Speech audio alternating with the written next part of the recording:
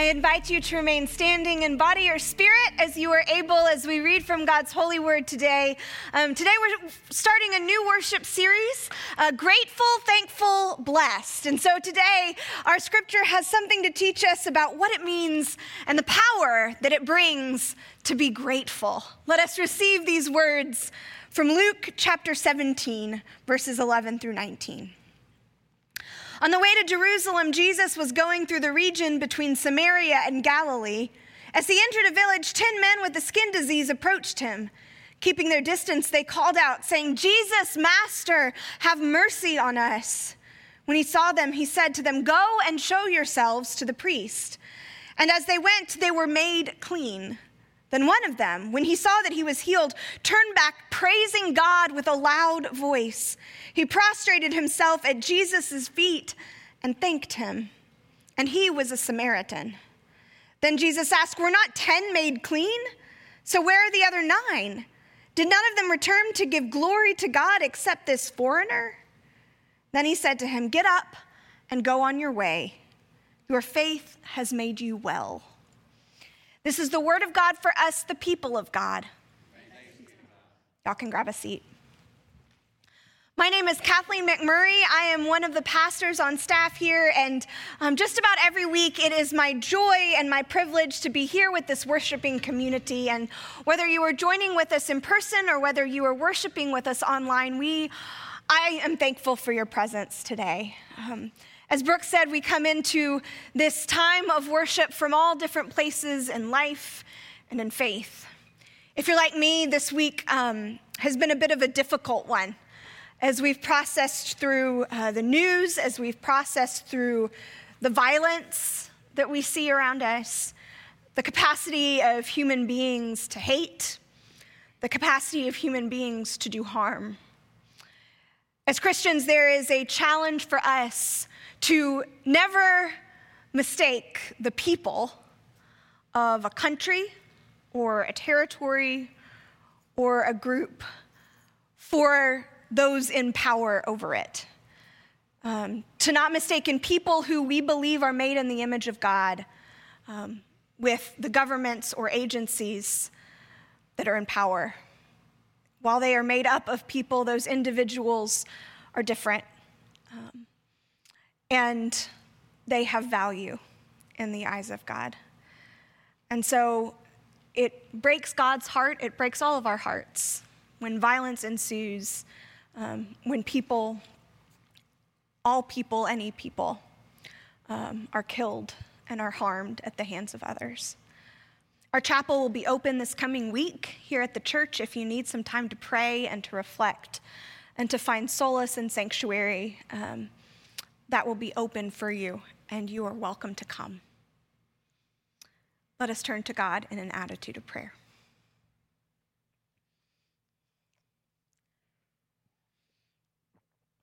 God, may the words of my mouth and the meditation of all of our hearts be acceptable in your sight, O Lord, our rock and our Redeemer. Amen. So what does it mean to be made well? We hear in this scripture passage Jesus telling the Samaritan that he has been made well. What does it mean to be well? Is it a matter of physical health and well-being? Is it a matter of financial security or safety? Is it a matter of fulfillment and purpose? Yes, it is all of those things wellness is. And yet, if we really listen to this story, it is also something more. We encounter Jesus in the story for today on his way to Jerusalem. This isn't simply a geographical marker, but it is a reminder to the hearers and readers of Luke's gospel, the point in Jesus' story in which we find him. Jesus, at this point in his ministry, has caused quite a ruckus. He has been teaching, he has been healing, he has been preaching, he has been working towards freedom for the oppressed and good news to the poor, and along the way, he has made a lot of enemies. And he, at this point in Luke's gospel, has set his sights on Jerusalem, has begun making his way towards that place where eventually he will be arrested and crucified, and where he will die. The placement then of this story in the middle of that has some tension that is building behind it for Luke's hearers and us as readers. There is tension building as well as Jesus finds himself between Galilee, which is where he grew up, that region of the world in which Jesus grew up, and Samaria. Samaria that was the home to the Samaritans, which you may be familiar with in stories like the Good Samaritan or the woman at the well. Samaritans were peoples who, when the kingdom of Israel broke apart many centuries before, the Samaritans began to worship and have the core and the capital of their faith at Samaria. And the Jewish people down in the country of Judah, the southern kingdom of Israel, worshiped at Jerusalem. And over the years, these two groups found conflict with one another. There was violence, there was oppression, there was this enmity and hatred that began to build up. And so Jesus finds himself not only on his way to Jerusalem, to that place that would mean execution for him, but he also finds himself in the midst of this tension between Galilee and Samaria.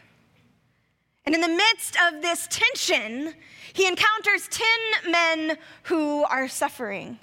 10 men who are outside of the village, the city center, because as people with skin diseases, they would have not been allowed inside the village or the city center. Those with skin diseases may have had something from, it could have been eczema or boils or rashes, but because they didn't know the cause of any of these skin diseases, they didn't know how contagious they were, they didn't have that scientific knowledge, for the sake of the health of the whole, those with skin diseases were expelled, were sent to the margins, outside of the place where others gathered. For those with skin diseases, then their ailments would not only have been physical, but would have been emotional, social, spiritual as well, because as they were sent off and away from the village or the city, they would have also been isolated from their family, their friends, their faith communities, their worship life. It was an incredibly difficult thing to experience for these 10 men.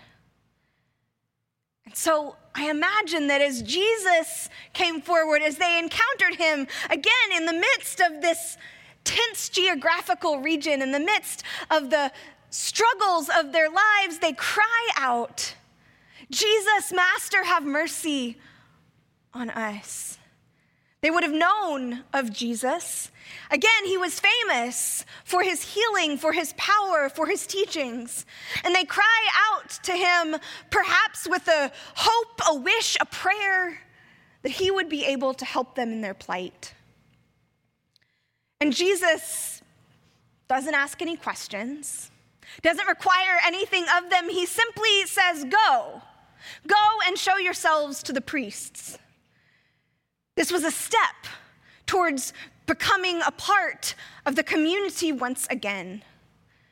The priests, you see, would have, when people were cleared of their skin diseases, anointed them, welcoming them back into the worshiping community. At that point, they would have been able once again to be a part of the worship life because they were cleansed, a part of their family and friends' lives because they were no longer a potential danger or health hazard to those whom they loved. These men, as they are instructed to go and show themselves to the priest, must have known that somehow along the way this would mean physical healing, because they go. And as they go, as they follow after the Master Jesus' words, they find themselves cleansed. They find themselves free of their skin ailments. I can only imagine what it would have been like to realize the change in life that would bring. 9 of the men rush back into Galilee, into the village, back to their families, back to their friends. Perhaps there were children that they had not seen in a long time that they got to hug close and kiss. Back to the worshiping community, to be a part of this life of faith, to be a part of their village. They must have been so excited that they forgot to turn around and see and bear witness to the one who had caused them this great joy. But one of the 10 men, a Samaritan, one of the enemies, turned around and went back to Jesus, praising God with a loud voice. And he goes and he gets on the ground in front of Christ and worships and gives thanks. And Jesus wonders what happened to the rest. The only one who came back to give thanks was the foreigner, the enemy. But Jesus then tells him to get up and to go on his way, that his faith has made him well. Now, all 10 of these men were cleansed. All 10 of these men had been physically healed. So what was it about the faith of this one man that made him well? The word in Greek there for being made well is a word that has a nuance of complete and total healing, of a wholeness, of salvation. There was something in this man coming back and giving thanks, coming back being grateful, that gave him a deeper salvation, a deeper wholeness, a deeper wellness than even the physical healing that he had experienced did. Gratitude makes a difference. Gratitude makes a difference in our lives. No matter what those lives look like, no matter what circumstance we find ourselves in, gratitude has a deep power to change us from the inside out. Dr. Robert Emmons, a psychologist from Davis, California, is known as being the lead psychological expert in the scientific community on gratitude that there is. And Dr. Emmons performed an experiment a number of years back where he brought together folks from the ages of 3 to 80, and he had them divide up, and some of them would record their daily lives in complaint journals, writing down everything that was wrong with the day.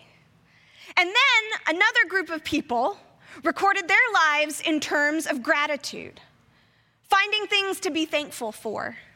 Now, these weren't all wealthy and satisfied individuals. This group of people between the ages of 3 and 80 were from all sorts of socioeconomic classes, all sorts of health circumstances, all ethnicities and genders and races.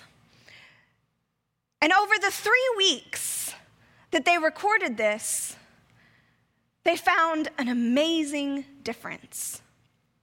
That for the people that were keeping these gratitude journals, the people that were finding something every day to give thanks and be grateful for, no matter what all was happening in their lives, they began to see a change in their lives.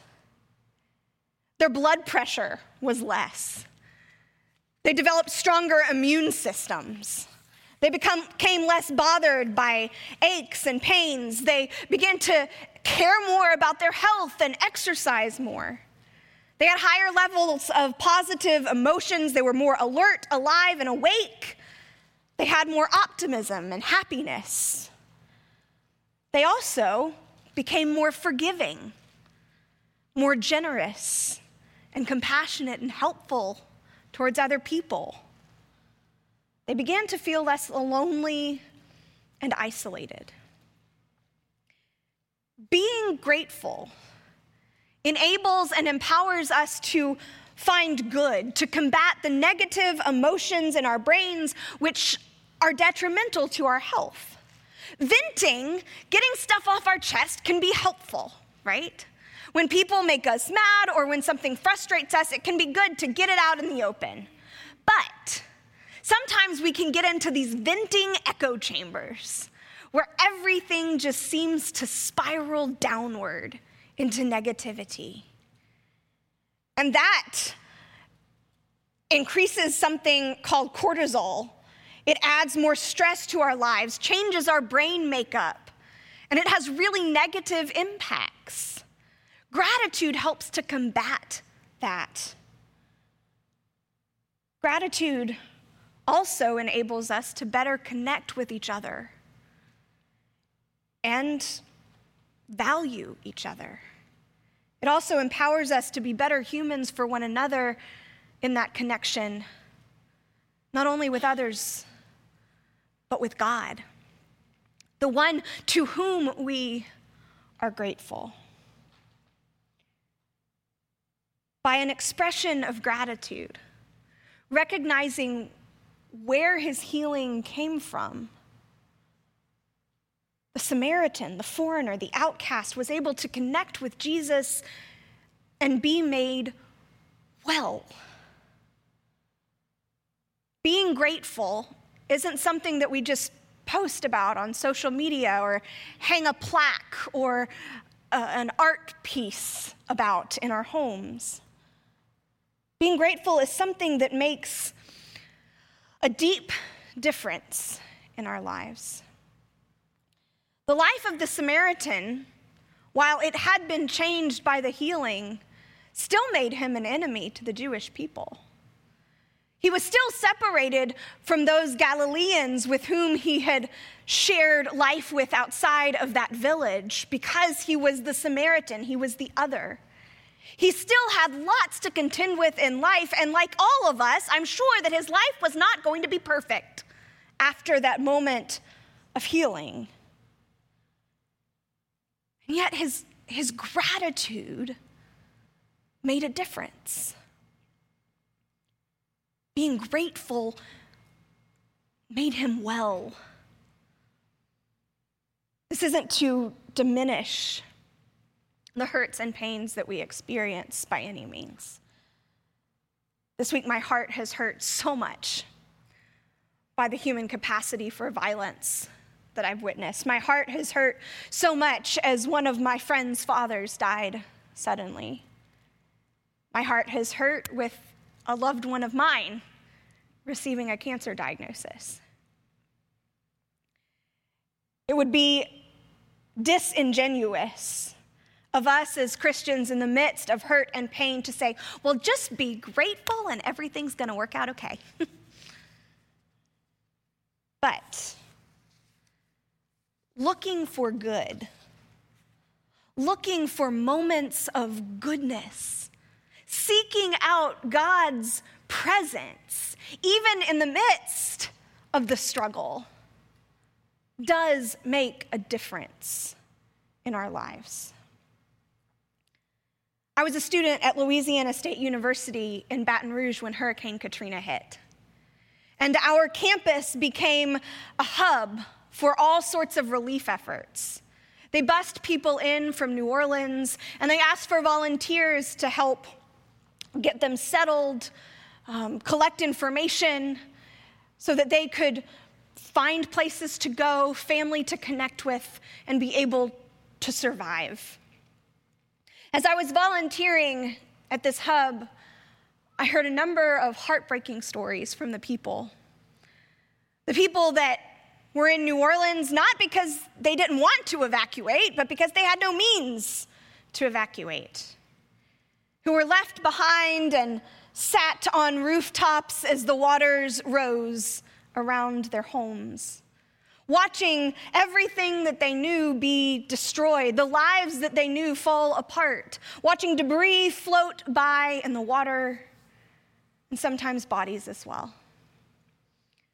It was gut-wrenching. And yet one of the women that I spoke to, who had that same story as so many others, ended her story to me by saying, "But I am just so grateful to God." And she must have seen the surprised look, the astounded look on my face. And she said, "Honey, I've had a lot of struggles in my life.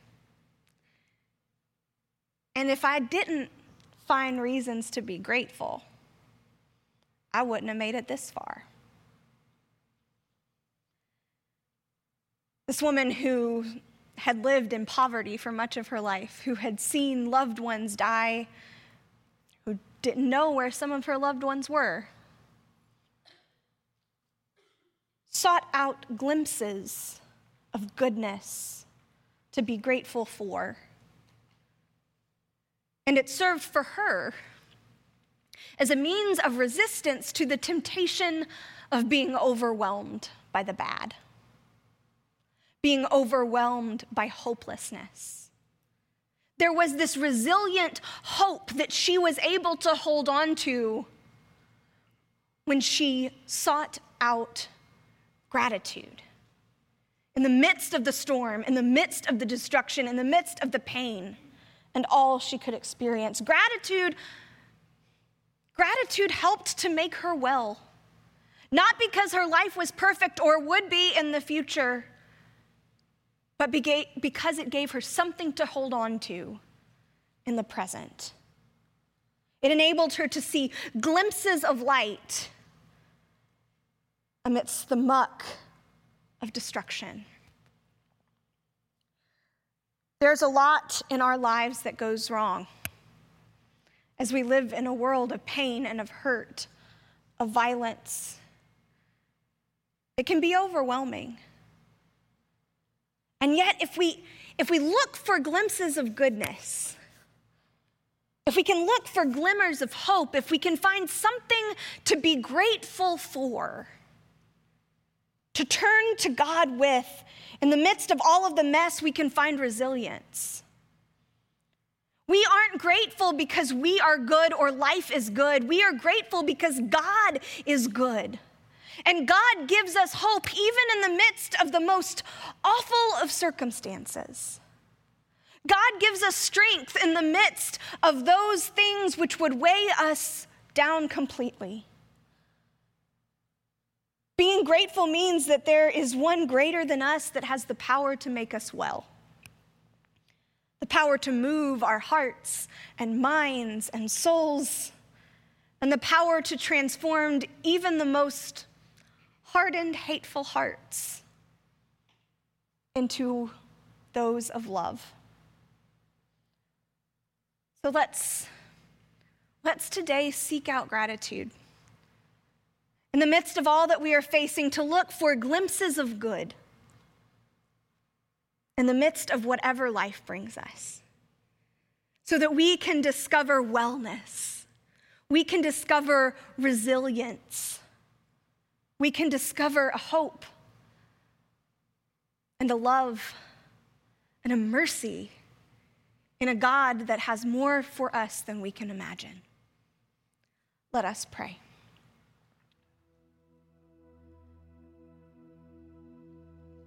God, we give you thanks. We give you thanks that even in the midst of destruction, we are not alone. We give you thanks that even in the midst of doubts, that you give us faith. And even in the midst of circumstances that can overwhelm, you offer us glimpses of goodness to be grateful for. We pray, God, that as we go about this week, that in whatever circumstances we may find ourselves, that you will point us towards those glimpses of good, that we can know that we are not alone, and that in experiencing gratitude, we can know that you are with us.